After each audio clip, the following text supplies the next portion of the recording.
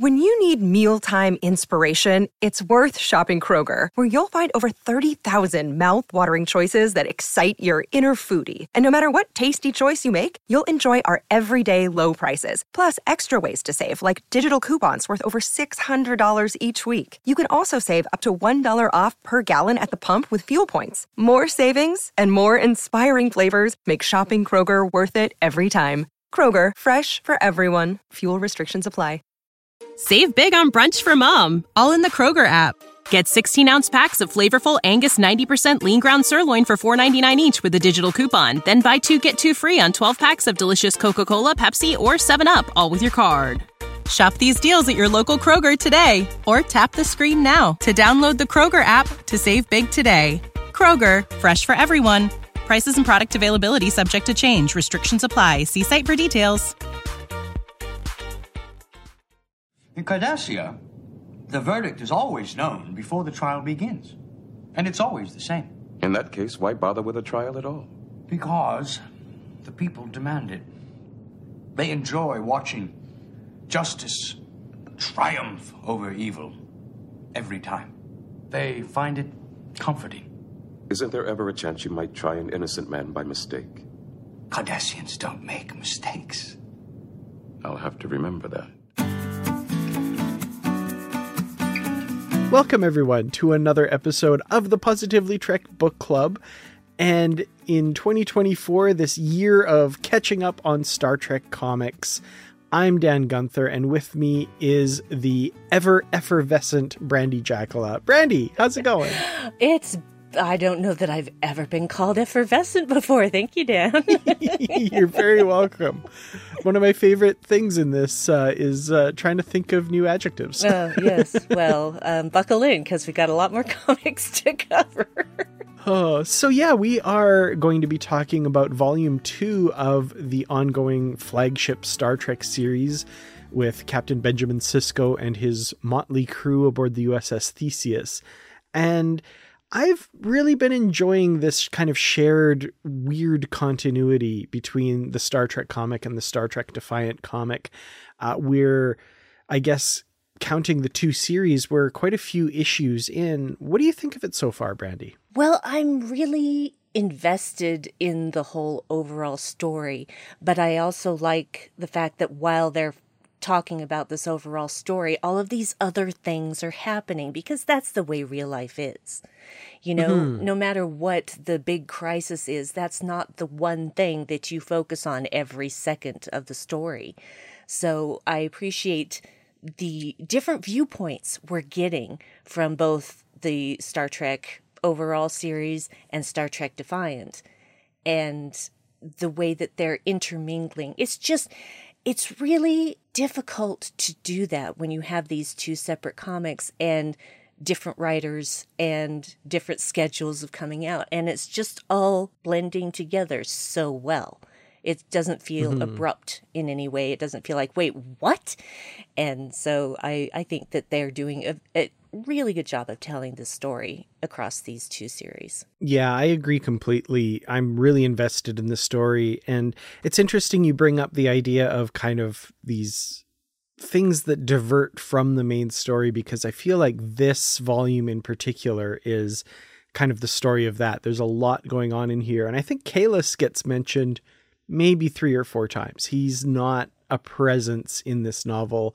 We get his followers at a couple points and that sort of thing, but there's really another story going on, and it's an interesting one, especially if you're a fan of Deep Space Nine and are interested in the lore of that series and the Dominion War and the fallout from that. There's some really cool things going on in this graphic novel. So yeah, let's get right into it with, I guess, issue number 7. So this volume, if you're following along with us, if you're reading the individual comics, this is volume 2, The Red Path, and it covers Star Trek issues number 7 to 10 and the Star Trek Annual 2023 comic as well. So 5 issues total. 4 in the regular series, plus that special annual edition, which we will talk about as kind of the last section of this episode. So, all right. So issue number 7, kind of pays off what we were teased at the end of Godshock, which is the return to Deep Space Nine. We get all these reunions, Sisko reuniting with Cassidy Yates, and finally getting to meet his daughter, Sarah, who in the notes I had to change a couple times because I keep calling her Rebecca because I'm used to the novel continuity and I need to get that out of my brain. This is not that. This is different. Oh, continuities, you terrible taskmaster, you. Absolutely. So yeah, love to see this reunion. There's genuine, of course, love between Sisko and his family and Jake and Cassidy and now Sarah. Sarah's a little bit trepidatious, kind of holding back because there's this man she doesn't recognize. This is her father, but of course she doesn't know him. But as soon as Sisko brings up a family picnic, she's on board. She likes this idea. Yeah, well, isn't she... I mean, how old is she at this point? Like 3? 3 or so? Yeah, I'd say 3 years old. Yeah. Yeah, she's going to be trepidatious about some guy that she doesn't know. Mm-hmm. It's like, who is this? Why am I meeting this guy? And then when he says he's her dad, and she's still like, okay. Hello. Because, how do you explain the wormhole aliens to a 3-year-old? Well, another bit of trepidation here seems to be on the part of Cassidy Yates. And I like how they've written this where, she doesn't outright say stuff, but you can tell by her demeanor, the way she's kind of reacting to Sisko and some of the stuff she says. She makes some small comments, but not like anything overt, but you definitely get this feeling that he's aware of this and he's trying to accommodate this, but at the same time, like Cassidy is just kind of like annoyed by the flippancy with which Sisko is kind of coming back into their lives a little bit. Yes, I agree with that. And I'm on Cassidy's side here. He is not thinking about what it's been like for them while he's been gone. Mm-hmm.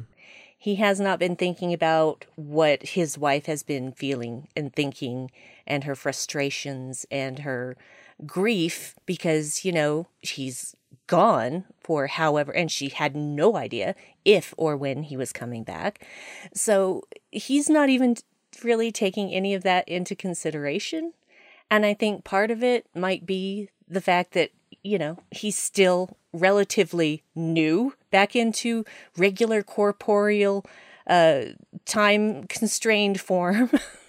And I can write off a little bit to that, but the rest of it is just like, come on, man. Come on. Mm-hmm. Try to have some empathy here. And I mean, there's obvious love in the yes, faces absolutely. of both of them, right? But it's complicated. There's stuff going on. Yeah, she is wary, and she has every right to be wary because she doesn't know how long this is going to last. When is he going to get taken back? And how long is she going to have? And how long will it be gone this time? She's already thinking about all of those things. Mm-hmm, because the universe and the prophets, they don't care.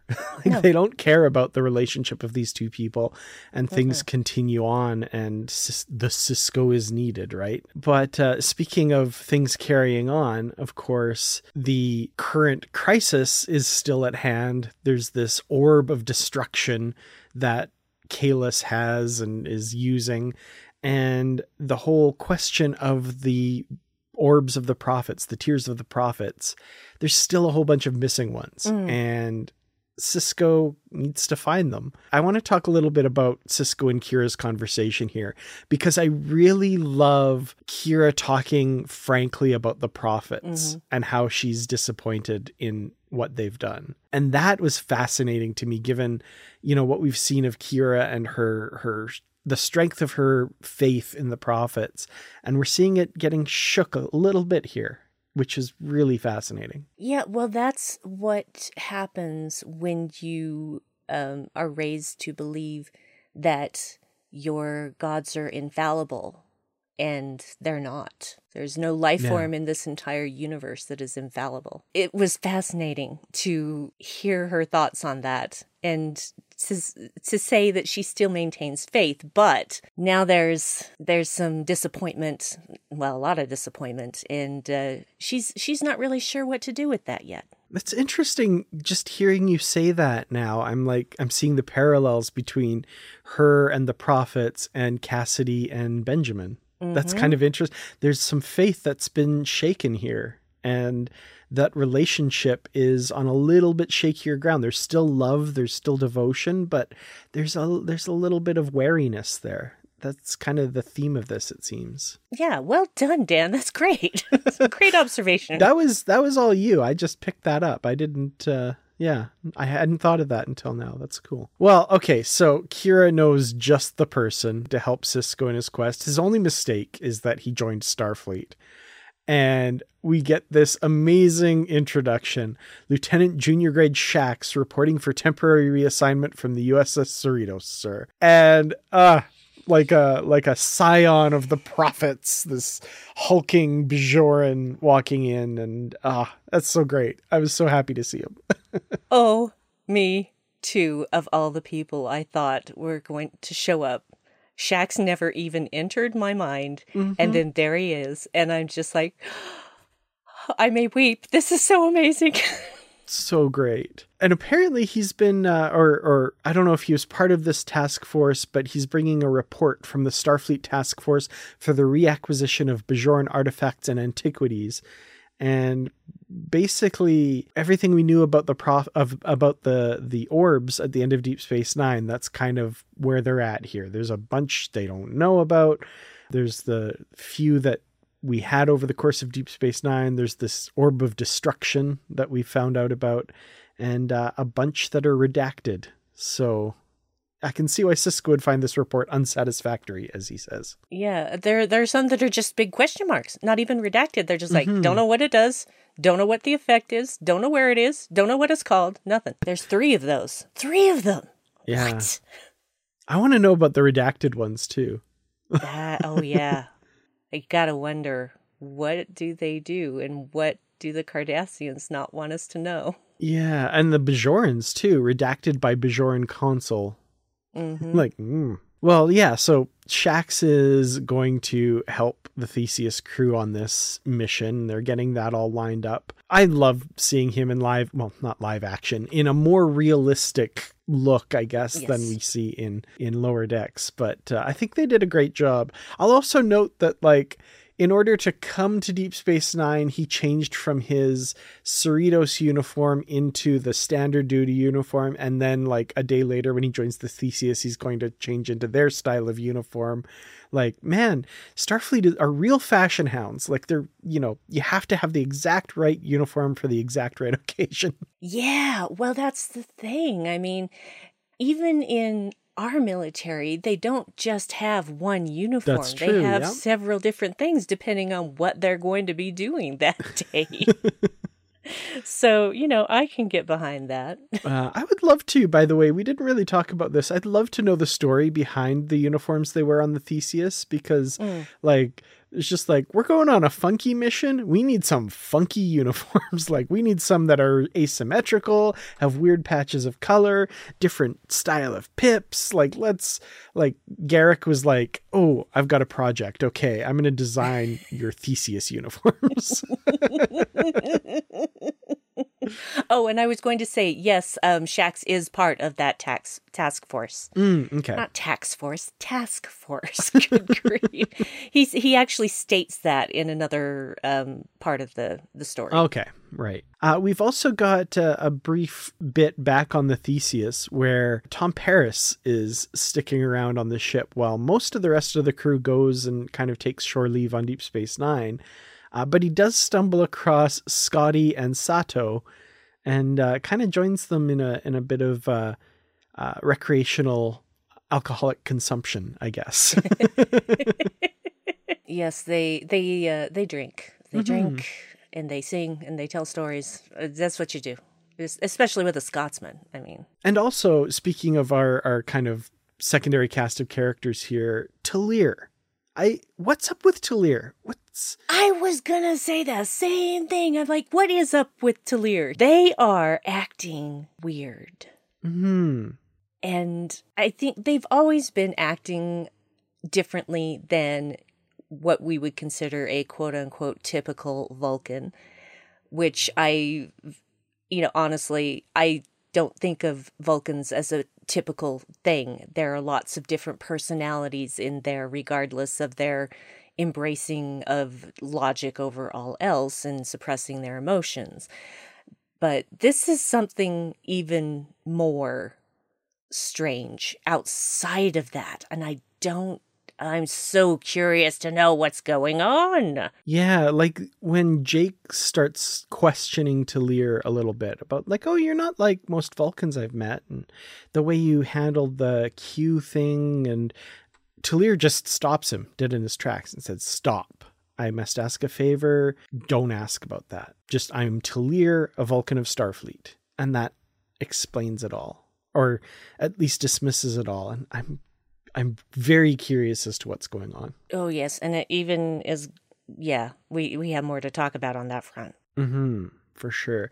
I will also say, though, I love the chemistry between Jake and Talir. And I hope we see more of that explored, because I think they're really cool together. Sharing that ballroom dance through Q's whatever was going on in that issue, getting through that whole crisis. I think, they're a pretty cool pairing, and I'd like to see more of them, whatever form that takes. Like best friends, perhaps a relationship of more of whatever. I think Jake is going to be the person that Talir ultimately opens up to about whatever all of this is. And I would love to see them grow closer for that. I agree completely, because I've been feeling the same way. I just want to see more of them together in whatever form that takes. Mm-hmm. So they're going to have to set out to Cardassia, because they're wanting to track down some of these orbs, which the Cardassians still have a few of them. So they're going to head out to Cardassia. We've got the kind of goodbye between Sisko and Cassidy, which is very fraught with heavy feelings, as we've talked about. And I love this kind of montage of, I would say, like the last night before this mission. Basically, we've got the baseball game in the holosuite, hanging out at Quark's. Shaq's working out, and if you notice, the kettlebell weights there are labeled ransom. So either on loan or Shaq's appropriated a few for this mission. Oh, they work out together. Jack would have just loaned them. Totally. Yeah, I think so. And and hanging out at Vic Fontaine's, that was really cool to see too. So nice little, it's just that little bit of a breath before we got to jump back into this mission now, which brings us to Cardassia, and Cardassia is under attack by other Cardassians. See, that's what happens. And that's what happens in every kind of war. Like, take America's Revolutionary War, right? United against a common enemy, defeat that enemy, obtain our liberation and our independence from Britain. And then what do? We turn on each other. Mm-hmm. Because that is what happens. You can have, it happens time after time after time throughout history. Look at any country that has fought for liberation from another power, and then see what happens to that country afterwards. It almost always is a civil war. Yeah, absolutely. Conflict begets conflict, and it's never-ending cycle. And if only one person can stand up and do something to end that cycle. I wonder if we're gonna see somebody try to do that in this story. Could be, maybe. I don't know. Could be, yeah. Well, the Theseus drives off these attacking forces because of Sisko's amazing attack patterns. And okay, sure. All right, we'll buy that. And they get through, and the forces retreat. They get invited down to the capital city of Cardassia by the first speaker. And once they get there, they find out that first speaker is Barada Damar, the nephew of our revolutionary Cardassian from the end of Deep Space Nine, Casey Biggs. Love Damar. Great character. Yep. This guy's a little different, though, and he places Sisko under arrest. And that's basically how this issue ends. I was not surprised by that at all. Mm-hmm. I'm like, oh, well, Sisko's going to get arrested. Lord only knows what'll happen after that. No, well, we're told next is the trial of Benjamin Sisko. Oh, and then I had to wait a month to find out. Well, I didn't because I read this all in the last week for the first time.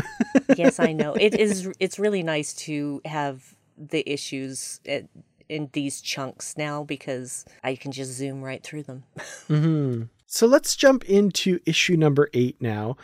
We've got Sisko in Cardassian custody and he's choosing to remain there to stand trial. Basically, he tells Data he's going to stay and stand trial, even though they could probably break him out. They could get him out and get him away. We meet Sisko's advocate in a few minutes who would say that maybe don't try to do that. And we'll talk about Sisko's advocate in a moment. But yeah, we will. Oh, yes. But with Sisko staying there, Data is going to lead the Theseus to follow up on this lead from Shax to the Tongbeek Nebula, which is known apparently to the Bajorans as the Grave of the Prophets. But maybe not in the sense that it's where the prophets die. It's like the graves that are owned by the prophets, where their enemies die. Yeah. Context is everything. Mm-hmm. Context is for kings, you see. Absolutely. Well, okay, let's talk about Sisko's advocate because he makes his entrance here. And it is, of course, plain, simple Garak. Yes. Who else are you going to get? Mm-hmm. Not that Sisko really had a choice. But I just thought of all the Cardassians you would have, of course it's going to be Garak. Mm-hmm. I mean, with his connections and his knowledge and all that, and his flair for the dramatic. All of which comes across really well in this comic. I thought Garak was Agreed. Drawn and written really, really well. That kind of flamboyance of his and his flowery language, why one word when 10 would do kind of thing that he does. It was really good. It was really well done. Yes, I could hear the voice in my head when I was reading the dialogue. And yeah, like you said, Sisko doesn't have much choice, but he's choosing to put his trust in Garak, which we'll see how that works out. I love Garak, but trust is not really a word I associate too much with him. Yeah, and he would be the first to acknowledge that. Absolutely. So there's an issue on the Theseus with getting to the Tongbeek Nebula and navigating there. The conditions within the nebula would, as Paris says, the engines will make them explode, basically. But Jake has an idea inspired by his father, and they outfit the Theseus with Bajoran solar sails, like in the DS9 episode Explorers. And that was beautiful. Yes, when Jake said he had an idea, I'm like, oh, please tell me it's the solar sails. Totally. That was really cool. And Tom Paris, in the same way in which he outfitted the Delta Flyer with like dials and switches and knobs, has outfitted the helm console of the Theseus with a giant ship's wheel, which on the face of it may seem kind of ridiculous, but he has a history of doing this. And we also know from Voyager that he's a huge fan of tall ships and sailing and stuff. So I buy this. I kind of buy this. I buy this more than his weird Starfleet issue cell phone camera in the last one. Well, and it's not the first time that we've seen a futuristic vehicle with a ship's wheel, because Strange New Worlds, the Orion ship that was pretending not to be an Orion ship had a ship's wheel. Yep. That was great. I love this wooden sailing wheel, though. Like, I know some people will find it ridiculous, but I thought it was hilarious. Hey, if you're going to do it in style. So that brings us back to Cardassia and the trial of Benjamin Sisko. We've got Vorta, a counselor Yor, who's remained on Cardassia, with a Jem'Hadar standing alongside Barada Damar, accusing Sisko of bringing Cardassia to its knees. So they're kind of pinning the current woes of Cardassia. They're laying them at the feet of Benjamin Sisko. What do you think of that accusation? I understand it because people always want someone to blame, whether they're actually responsible for what happened or not. They need someone to point to and say, you are the reason that things are this way. And unfortunately, that's usually a situation where people are projecting their problems onto someone else who has nothing to do with it. And that's why we have so many problems with stupid people in the world. It's just like, they're just like, oh, I'm not unhappy because I am not a good person. I'm unhappy because someone tells me this person is the target of all my woes. This person is responsible for making my life hell. Yeah. And they have something else to point to. So it's really just, it's all about projection of one's own fears and shortcomings onto someone else. And this time it's on a much larger level than most people will face in their lives. Mm-hmm. And I do have to say, Garak does an admirable job in his opening argument here of arguing fantastic. for Sisko. Yeah. I don't know if Sisko really appreciates Garak saying he acted as any Cardassian would. he maybe takes a little umbrage to that. I don't know.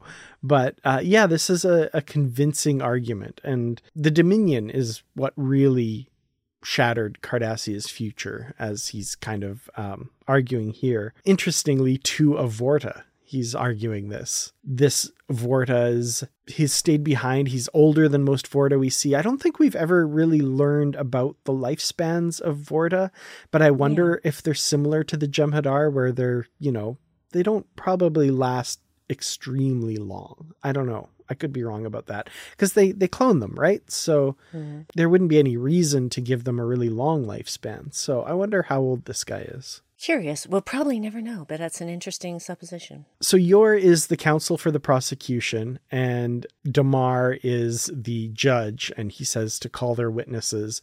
And Yor has this endless string of Cardassian witnesses over the course of this 2-page spread, which is really cool. And I loved going through this and reading it and the interesting and different views. So like, for example, this one guy's like, the tyrant Dukat called him friend. And the next guy says, he killed the great Dukat. Yeah, they don't have their story straight. That's for sure. No, they're all just united in their wanting to blame Sisko for this. So I also thought it was interesting to come up with so many different variations on a Cardassian. It's very cool. Different facial hairs. We got this guy with these funky octagonal lenses, like glasses almost, that fit inside their ridges there, and the different hair and makeup styles. It's really cool. Interesting. That was a lot of effort. I mean, that was a lot, because drawing all of those faces over a 2-page spread, that's dozens. I mean, that's really a lot. Mm-hmm. And at the end of all of these testimonies, the defense rests. Figures that's enough argument for why Sisko is guilty. Garak wants to call his first witness. Damar says, you get one. So, Cardassian jurisprudence, as we've learned through Deep Space Nine, is not what one would term from our perspective here as fair. The prosecution got 30 witnesses. Garak should consider the one he gets a gift. But he calls the Jem'Hadar to the stand, which is interesting. It is interesting, because I thought, who would he possibly call? And then he calls the Jem'Hadar, and I'm like, oh, okay, let's see where this goes. Well, I love this because the Jem'Hadar speaks highly of Sisko, because basically he's heard many stories of Jem'Hadar being liberated or being shown that life in service to the founders is not all that there is. And at the heart of all of those stories, or a bunch of them, was one man, Benjamin Sisko. As he says, Captain Benjamin Sisko did not seek our death. He sought our redemption. And that's true. Like, every time Sisko came across the Jem'Hadar, if there was kind of any room to negotiate there, he always tried to convince them that the founders didn't have their best interests at heart, that they were kept enslaved, and that he personally has seen Jem'Hadar who were able to shake that control. I likened it almost to in Prodigy, when that member of the telepathic minority had grown up and become a Starfleet officer and let Janeway out of her cell because she was one of the telepaths saved by Voyager and Janeway. It was like these little things, that these acts of goodness that took place in the series, they have these ripple effects that happen afterwards that, you know, help out the person in question. I thought that's great. It really goes to show that, like, kindness, it shouldn't be the only reason you do kindness, but it may also pay off in the future. You may get that paid back to you. Well, that's, you know, people call it karma, but what you put out into the universe is what you will get back threefold. So if all you put out is hate, then that's all you're going to get back. But if you put out kindness, if you put out love, it is returned to you in ways that you can't possibly imagine. Well, the assembled Cardassians don't seem to be convinced. There's like this moment of silence, like this beat. And then the place just erupts. Irrelevant! He has to pay! Death to the accused! Death to Sisko! The moment of silence, I think, is interesting as they all like kind of like, okay, no, but we've gotta remember what we're trying to do here. So things aren't looking great for Sisko there, but back on the Theseus, they encounter this station within the Tongbeek Nebula, and they board the station, and they immediately encounter members of the Red Path, but these are Cardassian members of the Red Path who threaten the away team. So not good. That's where we're left at the end of issue number 8. That was quite the cliffhanger. I'm like, oh, great.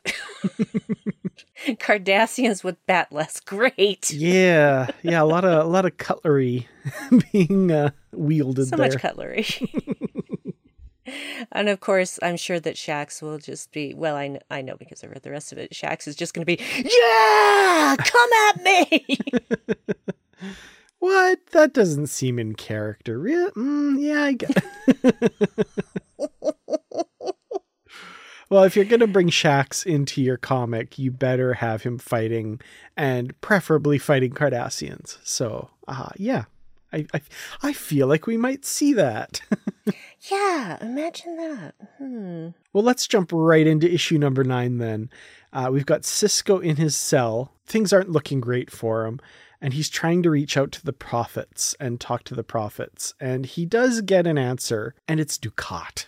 Dukat shows up. Whether this is in his mind or an actual encounter here, of course it's Dukat. Of course it is. Even in this form, I could hear Mark Alaimo's voice, and I could hear Dukat, and it made my skin crawl, which is the sign that, like, man, everything has come together. 7 seasons of this character combined with pretty good writing in this comic has made me go like, ooh, it's Dukat. Gross. Ugh. Mm-hmm. And that was me too. I was just like, oh, come on. I was hoping I would never see this guy again. Isn't he dead? There's a great line here too that I love. He says, "We were both touched by the divine, Benjamin. It is simply that I received the back of the hand while you were offered the front." I mean, always playing the victim, of course, but always. You know, like he sought it out. He wasn't punished, but he sought that out. Like, come on. But still, I love that line. That was really good. It was really well done. And it's not something that I feel like I've ever heard before. It was just, it was perfect for the character. Yeah. Well, Garak comes in and kind of catches Sisko talking to someone who's not there and hears that it's Dukat. And it's like, I spent quite a while fantasizing about him as well. How it might feel to slide a knife into his ribs, to see the light fade from his eyes. Interesting. Yeah, instead he got yeeted into the fire caves. Yeah, I'll take it. So yeah, they're going to go face the trial again, but meanwhile, we've got the Red Path people fighting the away team on Tongbeek Nor, this station in the Tongbeek Nebula. And yeah, we're going to get to see Shax fighting back, which is a lot of fun. He's Shax. What more can you say? He's this giant hulk of a man with the heart of gold, and he is not going to let anybody hurt his team. Period. So there's all this fighting going on. The away team's pinned down, and they're going to send reinforcements from the Theseus. Lieutenant Deschini, who I've wanted to see more of since she was kind of in the background. And we're going to see more of her in this issue, which I'm excited about. She's going to lead the cavalry charge basically onto the station to help protect the away team. And she beams with her team into the melee aboard the station. And like every time Shax just yells, yes, like I can hear it. Like, oh, the prophets say hello as he bashes two Cardassian skulls together. Oh my God. This is so much fun. It truly, truly is. And I love, it's kind of corny, but I love their, this fighting's going on. The Red Path people are singing a Klingon war song and they're going, what's going on? And Talir says, I'm starting to suspect that the Red Path is a pan-species cult of personality. It's honestly quite a fascinating study in cross-cultural dissemination, as he's phasering a bunch of them. And Lieutenant Deschini, less hunching, more punching. Okay, it's cheesy, but I dig it. I dig the sentiment. Yeah, she's a firecracker, that one. Do not get in her way. No, absolutely. There's a little bit later on where I'll call out some of her fighting. It's pretty impressive. Talir kind of senses what it is that they're protecting, this Red Path people. He senses there's something down this hallway, and they're going to take a team down there to figure out what that is while Deschini and her team continue holding off the enemy. So back on Cardassia, we get Sisko speaking one last time in his defense. And it's an impassioned speech. It's a good speech, but he ends it by saying, you won't get justice by punishing one person, but if my death is what it takes for you to begin that journey, if my death in some way brings even one of you closure for the tragedy that was wrought, I am here.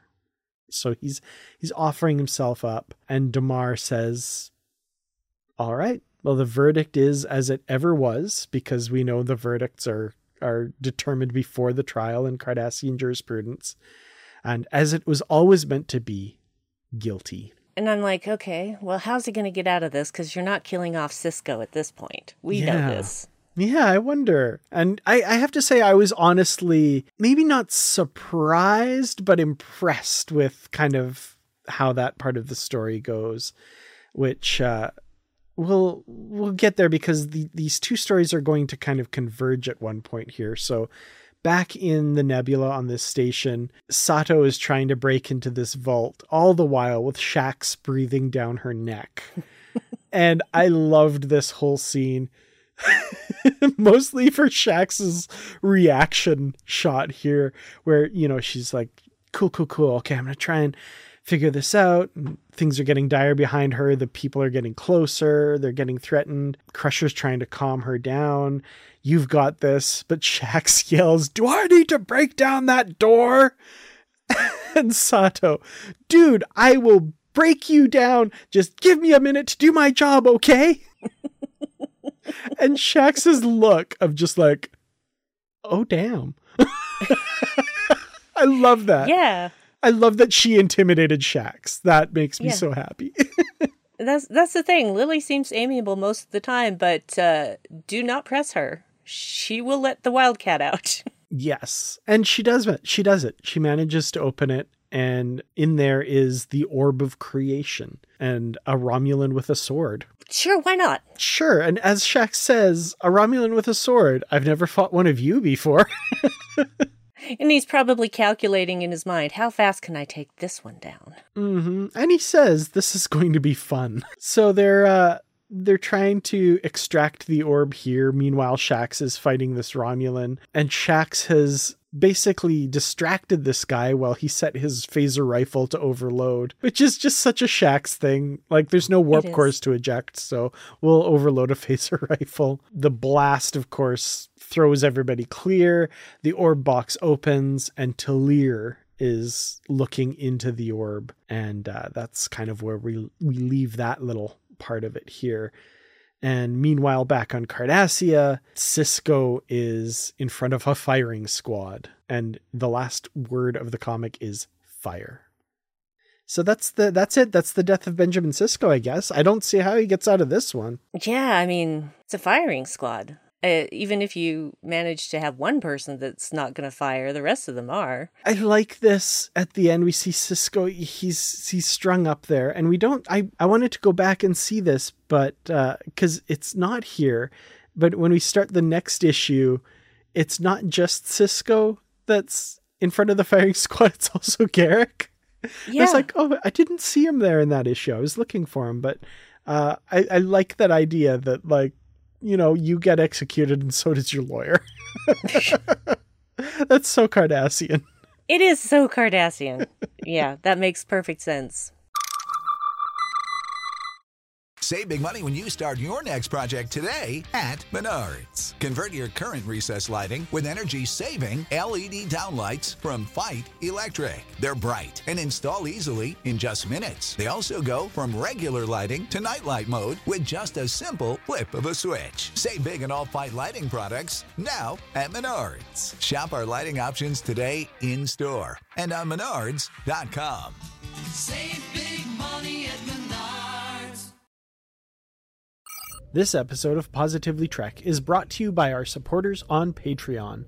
A special thank you to our Constitution class supporters, Jim Stoffel, Joyce Mirren, and Paul D. Kinnear. To help out with the podcast, visit patreon.com/positivelytrek, where for a small monthly donation, you can get early access to ad-free episodes, shoutouts, exclusive content, associate producer credits, and more. Thank you so much for listening, and live long and prosper.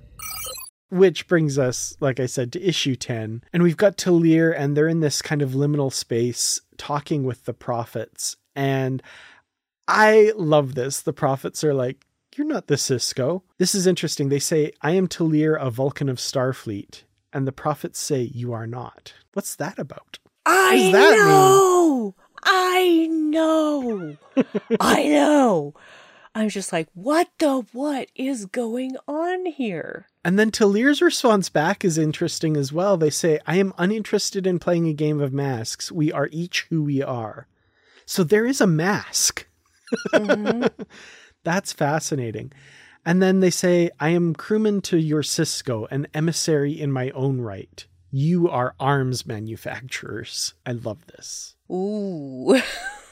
Yeah. Yeah, this encounter, at the end of it, they see Sisko and Garrick in front of the firing squad and hear the order given to fire. And that's when they kind of come out of the orb experience. Now, what they and the rest of the crew don't know, but we know from this next 2-page splash thing here, is the firing squad then turns on the assembled crowd and, along with the Jem'Hadar, starts shooting everybody else. Mm-hmm. Cleaning house, apparently. Yeah, that was great. I thought this was really clever. I agree, because of all the things that I thought might interrupt Sisko's execution, this was not one of them. Mm-hmm. And it makes perfect sense when you see it. Yeah. And you think, yeah, I should have thought of that. Because all of these people testifying against him with conflicting stories, of course, because Cardassians.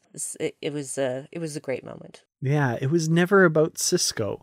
It was about bringing together all of the enemies, the political enemies, as Sisko says, but it's more like the old guard of Cardassia, the ones who believed that, like, everything that Cardassia had done had been in their best interests, and it was a good thing, that they were the victims of others and not taking responsibility themselves. And Damar, on the other hand, wants to create a society based on the idea that what has been done in the past was wrong, and they brought it upon themselves, and they need to fundamentally change. And put simply, as the Jem'Hadar says, rot must be removed. Agreed. Ending that cycle of violence with a horrific act of violence, it has to be said. My brain started going to, I love the series Andor, and the character played by Stellan Skarsgård, who has that great speech where he talks about, like, his method of doing things in the rebellion will change things and get rid of the bad people, but he will never be able to live in the society that's created from it because he's guilty of those horrific crimes.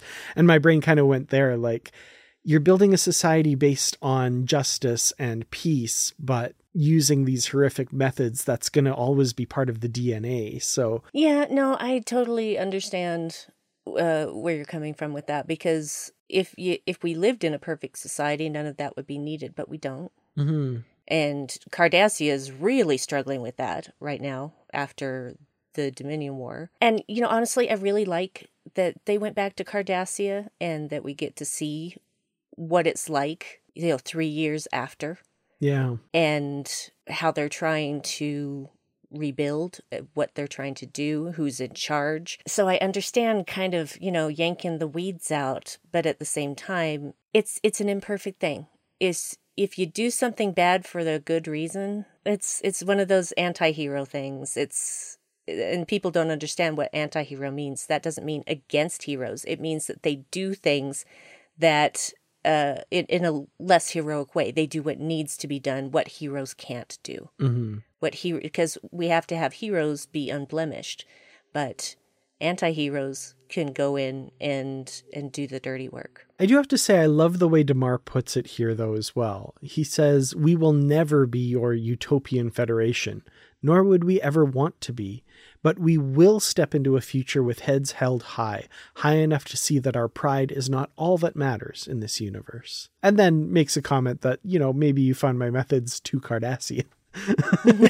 So that'll always be a part of Cardassia, I think. But it's a step. It's a step in the right direction. And came in a way that we didn't foresee. No. So well done, you guys. I appreciated that. That was really good. But yeah, meanwhile, on Tongbeek Nor, things are looking pretty grim, and the soldiers are closing in. They're outnumbered. They're outmatched. But from behind, the soldiers of the Red Path are attacked by Sisko and Damar and the Jem'Hadar and their soldiers as well. That was great. Yeah, saving the day. Gotta love it. And the Jem'Hadar says, "Say the words, Captain, for they've never been truer." And we get this little conversation. And by the end of the conversation, we realize that the words are the Jem'Hadar battle cry. Victory is life. And I want to analyze this 2-page splash page here of what's going on, because there's so much going on and I love it. So Sisko's shouting victory is life and firing. Talir is protecting the orb down in the corner, which is cool. The Jem'Hadar is wielding his Kartakan and taking down enemies. Shax is clubbing a Cardassian in the face with a phaser rifle, because of course he is. We've got Crusher tending to a wounded Lily, which, that's just so her character and what she would be doing.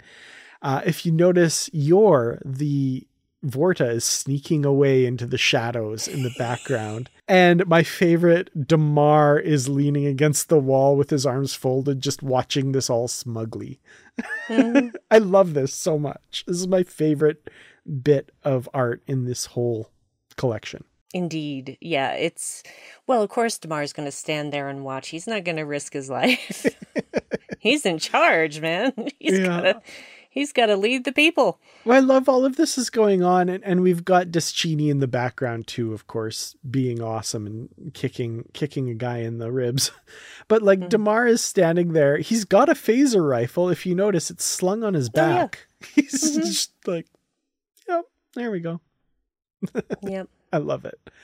But like I said, the Vorta is sneaking off into the background, and Sisko notices this and is following him into this vault and, holds him at phaser point and is asking what's going on here? What are you doing? And the Vorta, we're suspicious, right? He's a Vorta. He's got some backup plan that he's going to do here. Sisko says, open that container. He's got this container. Okay, well, you may regret this. What's in here isn't a weapon, but a god. And a changeling comes out of the container. The last founder left in your disgusting little quadrant, he says. Spared from the virus as well. So you're like, oh, great. He's got a god to serve, and he's going to reignite the Dominion War with this founder. Nope, he's going to kill the founder. He's going to just phaser him. You taught us this, Captain Sisko, basically. He and the Jem'Hadar have completely shaken the yoke of the Founders, including killing one of them. That was, again, twice in one issue, they've surprised me. Like, I honestly thought, yep, this Vord is up to no good. He's going to try and reignite the Dominion War and all this stuff. No, he's just taking care of unfinished business. Yeah, and I like it when he's talking and the changelings, like all haughty and whatnot, and then he's just like, wait, what? And then that's the end. I love... Bye-bye. I love a good wait, what? Moment. Yes. And if you could get a changeling to go, wait, what? I know, right? So good. That shouldn't have brought me such great joy, but it did. And yeah, this shot of your phasering this changeling while the Jem'Hadar stands in the background grinning, that's when have you ever seen a Jem'Hadar smile? Not often. Yeah. I couldn't actually put my finger on a specific time. So yeah, they've got the Orb of Creation now, and we've got basically another little bit, what seems to be a bit of a respite before the next big chapter. But that next chapter is going to come fast because there's that transmission from Worf on the Defiant that we got at the end of the Defiant Volume 1. And of course, they end the issue by warping off to Kronos to join the Defiant there to counter Kahless and his Red Path. So I guess this is all leading to the Day of Blood. Day of Blood. Day of Blood. It's going to be very bloody. I would imagine so, yeah. So that's kind of the end of this little arc of the story before we get to Day of Blood. But we do also have another issue in this collection, the Star Trek Annual, which takes place basically while the Theseus is warping to Kronos. They make mention of that at the beginning. They're trying to get across 2 sectors of space as fast as possible. Yet they have some time to deal with some stuff in this issue, which is good. We'll talk about that. But yeah, there's some downtime while they're kind of trying to get there. Scotty's hard at work in engineering. We've got Sisko and the crew on the bridge. They're kind of stressing about all of this. But in Dr. Crusher's quarters, they're playing Dungeons and Dragons. Yes! I love it.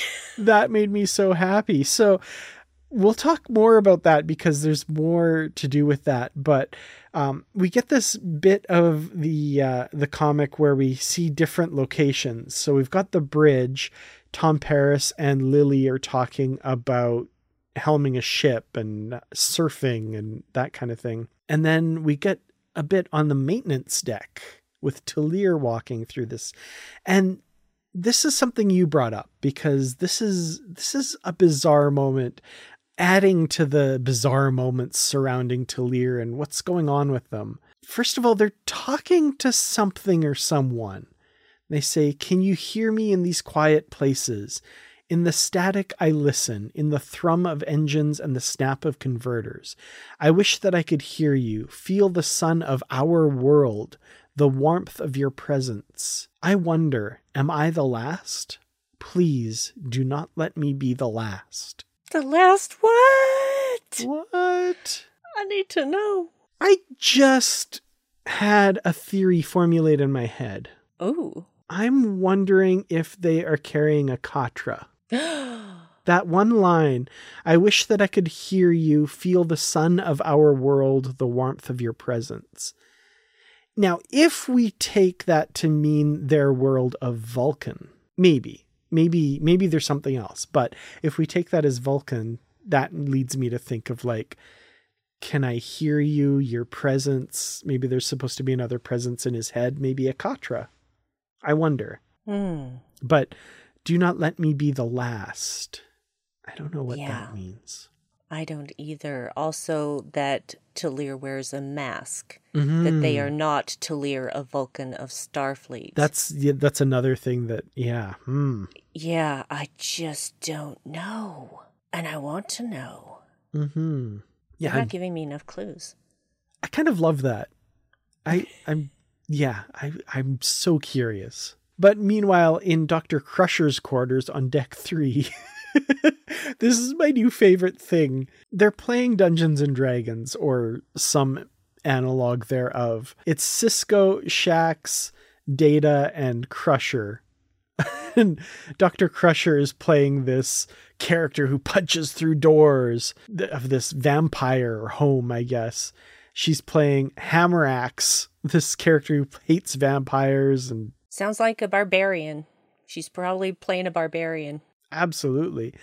And then Shax is playing a character called Dulane Silverhand, using Crusher's Hammeraxe as a distraction to steal all the gold. And Data is being such a stickler for the rules. So you do not know that there is gold, as you have yet to. And Shax slams the table. The vampire has gold and it shall be ours. And poor Spot. This is one of my favorite pieces of art too. Oh my God.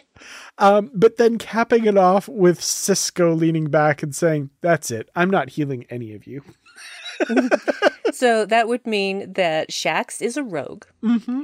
And that Cisco's playing a cleric or possibly a paladin. Actually, it could also be playing a druid, but chances are it's a cleric. This is so much fun. I want to see more of this. I want to see a whole comic of them just playing D&D. I would be okay with that. Yes. I love that that's their game of choice. And we already know that they were playing something similar on the Cerritos. Mm-hmm. So, yeah, I just, I love, though, that it was just straight up old school stuff. You know, no video component in this case. Yeah, and no like 24th century pastiche over it. They're invading a vampire's home or something. Okay. Yep. Cool. Yep. And Data being the dungeon master, of course. So great. Probably the best person for it because he can keep everything straight. Being a dungeon master is no small thing. Oh, I can imagine, yeah.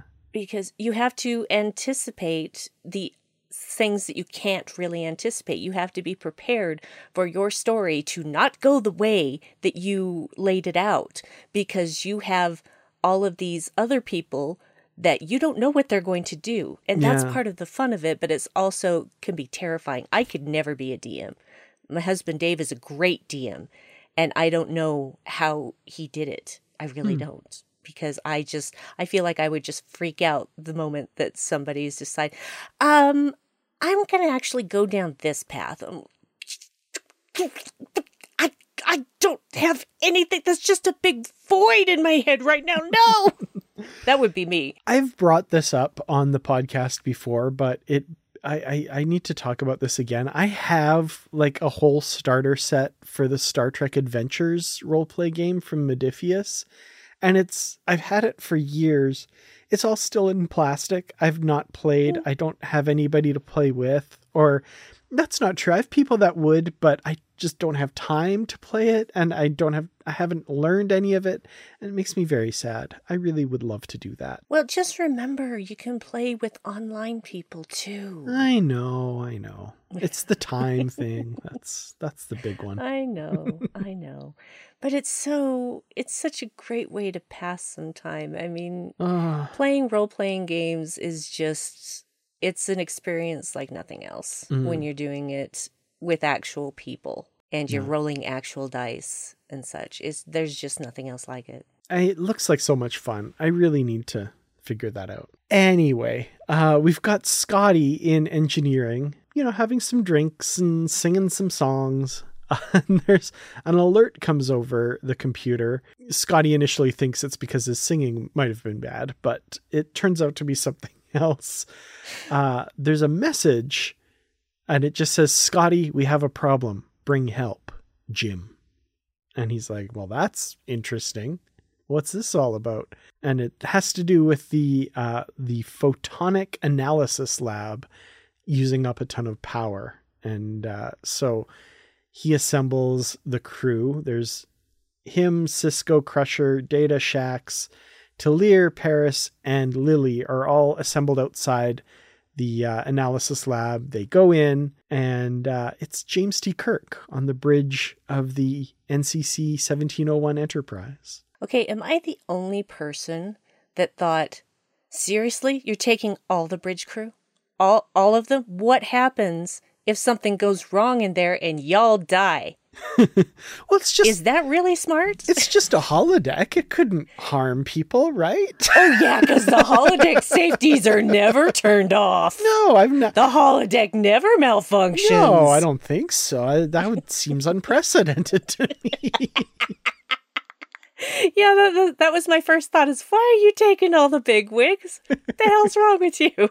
I do love this, though. Like, they go onto the bridge, and I love that Lily is just, like, fanning out over, holy crap, it's Captain Kirk! It's adorable. I love it. It's adorable. And Scotty's like, you look like a Holovid star. Were you always this handsome? And Lily says, visual scans point to yes. It's really cute. I love it. But, oh boy. Yeah, this is basically an embodiment of this emergency computer protocol that's designed to basically come into operation when, as Scotty says, the Theseus is undergoing a full-scale catastrophic computer systems failure. So something's going on with the photonic systems, and this is like a safeguard computer algorithm that's going to help them out, I guess. So he's being cagey, though, as to what the actual issue is, which is really weird. Yeah, that was a big red flag for me up front. I'm like, what are you not saying? Mm-hmm. What are you not saying, you little hologram? But they soon come under attack, and I love Paris here. My Constitution class colored button 101 is a little rusty, but I'm 90% positive we have ships incoming. The little flashing lighted buttons that seem to always tell the crew what's happening. In primary colors, of course. Mm-hmm. And we get this page of the original Enterprise, Kirk's Enterprise, being attacked by, and we've got the Enterprise G from Star Trek Picard, the Star Trek 2009 Enterprise, the Reliant, the Enterprise D, the Cerritos, the Defiant, the NX-01, the Voyager, Pike's Enterprise from Strange New Worlds, and also Zephram Cochrane's Phoenix just kind of zipping around. Because why not? Why the hell not? Yeah, why not? And the program starts kind of malfunctioning, and the crew is getting split up into all these different environments. And I love this because we've got Kirk, Sisko, and Scotty on the Strange New Worlds version of the 1701. As Scotty says, this is the Enterprise before her 5-year mission refit. So, there we go. We get some acknowledgement that it was changed to look like the 60s version after Strange New Worlds. We've got Lily ending up on the bridge of the NX-01, which... Of course. We've got Data and Talir on the bridge of some unknown starship. It's entirely unknown. I don't recognize this at all. It's the Discovery, of course, and Paul Stamets is there. And so is Tilly. And Tilly, yes. We've got Dr. Crusher and Shax on the sailing ship Enterprise from the beginning of the 24th century part of Generations, which you think Crusher would have recognized that. And I kept waiting for her to make some comment about being shoved overboard by an android, but that doesn't happen. And Tom Paris ends up in the cockpit of the Phoenix with Zephram Cochrane, and he's absolutely thrilled about that. And who wouldn't be? Of course. Pilot to pilot, man. So, they kind of have to suss out all these clues and figure this all out. Doesn't seem to be a normal malfunction. They're getting attacked by people. Paul Stamets is Stametsing all over them, as Tilly would say. And they're making references to the captain's log, and it becomes clear there's kind of this document they need to find, right? This either book or something needs to be translated on the NX-01. Also, Lily Sato, I love her. She sees Hoshi Sato and is like, my great grandmother is kind of hot. And I was like, she's got this like cute animated look to her, and I didn't notice this till later, but her comm badge is even turned into a heart. How did I not notice that before? I love that. That's adorable. I didn't notice that either. It's so great. Because I just saw it just now, and I was like, oh, it's upside down oh, I see. Well, the most curious thing for me at this point was the fact that they've tried to shut the holodeck down by saying computer in program, and the computer says that there's no program running. Mm-hmm. So what Mm-hmm. was basically, okay, but there's holograms and simulations happening here, so what, but no program's running, so how is this happening? Yeah. Well, we're going to find out. Like I said, there's this thing that they keep leading them to. So on the old sailing ship, it's the written captain's log. On the Phoenix, it's this book in the glove box. I love that the Phoenix has a glove box. On the NX-01, it's this document that needs to be translated, and it turns out to be Photons Be Free. The program written by the Doctor on Voyager. The kind of holo novel to inspire holograms to stand up for their rights. And that's what's happening on this ship. The holograms have read this and are standing up for their rights and wanting to be free. So yeah, they're gonna go along with it. That seems like a good idea. Like, yeah, we can do that.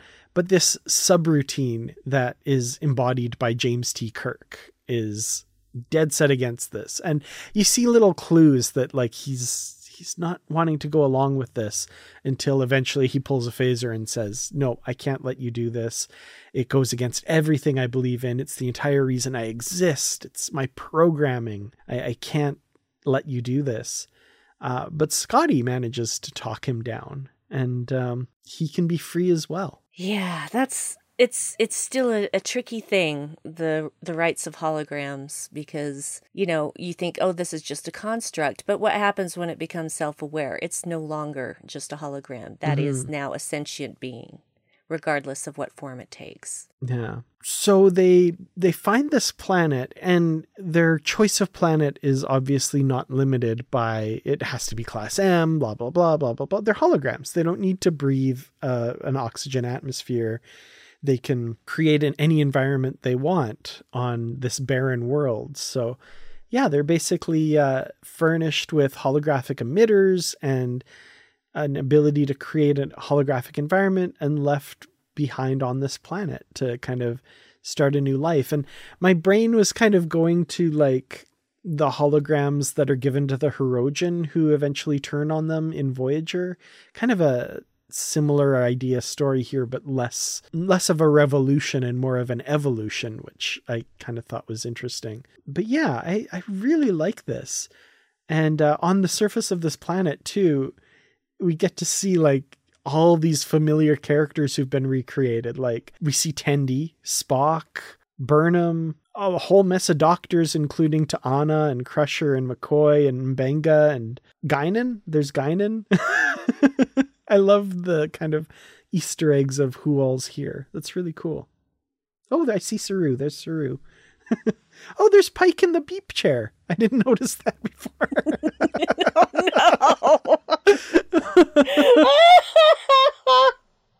Oh, wow.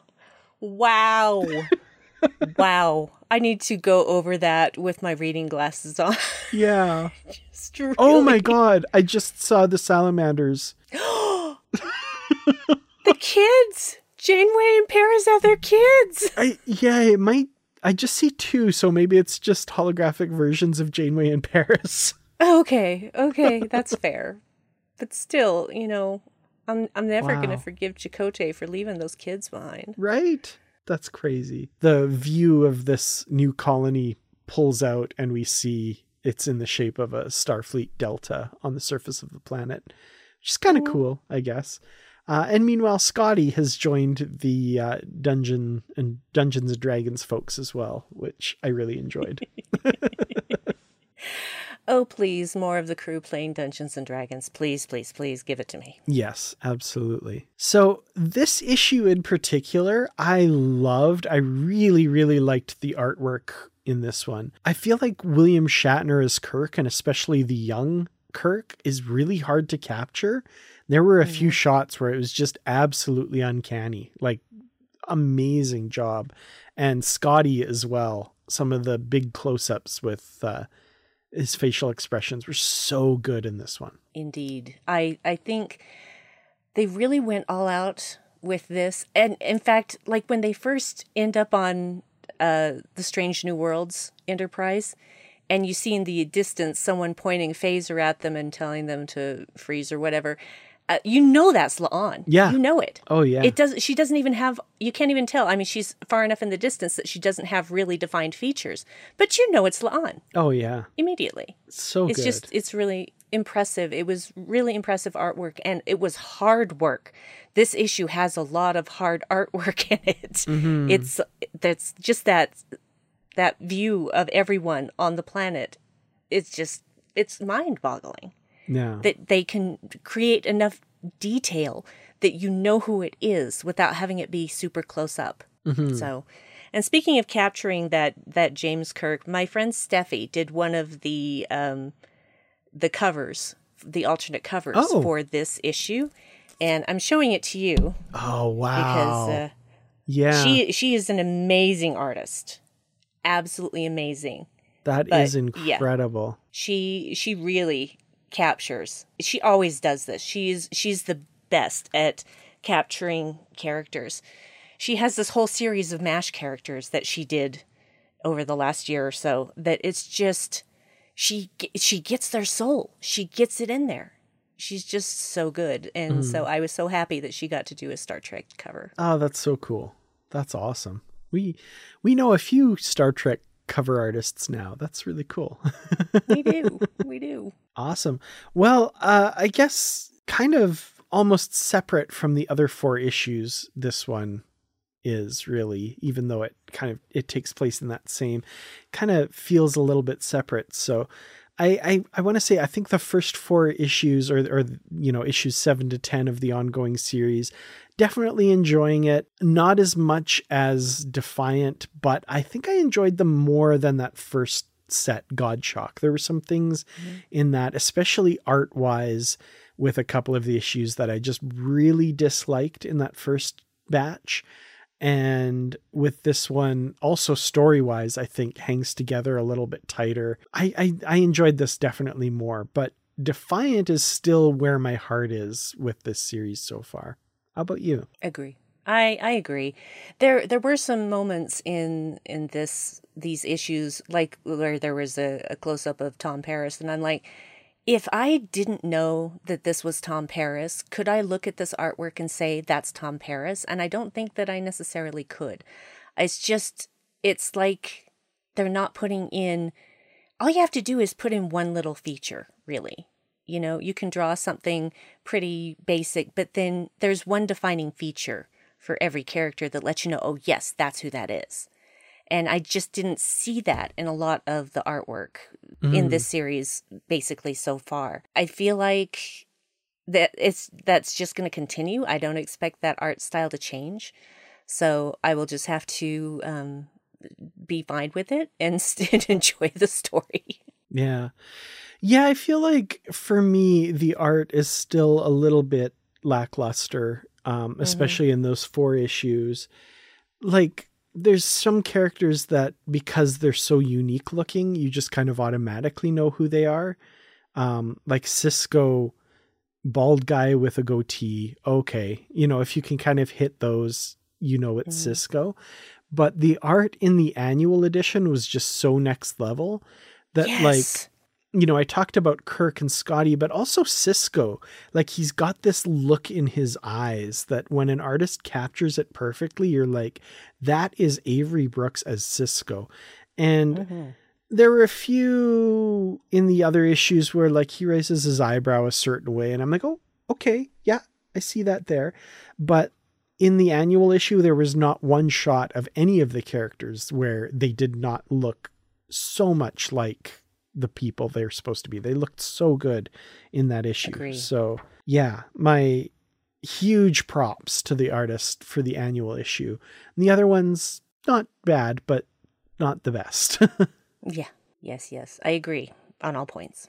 Well, that wraps us up for the Star Trek ongoing series for a little while, because we've got a bit of time before the Star Trek Day of Blood omnibus issue comes out, which collects a few issues of Defiant and a few issues of Star Trek and mashes them all together and gives us that kind of what I'm guessing is going to be the culmination of this Kahless god-killing story arc. So really looking forward to that. That'll be kind of later in the year that we get to that. In the meantime, though, of course, we have lots more to talk about on the Positively Trek Book Club. We've got a collection of short stories from the Star Trek Explorer magazine coming out soon.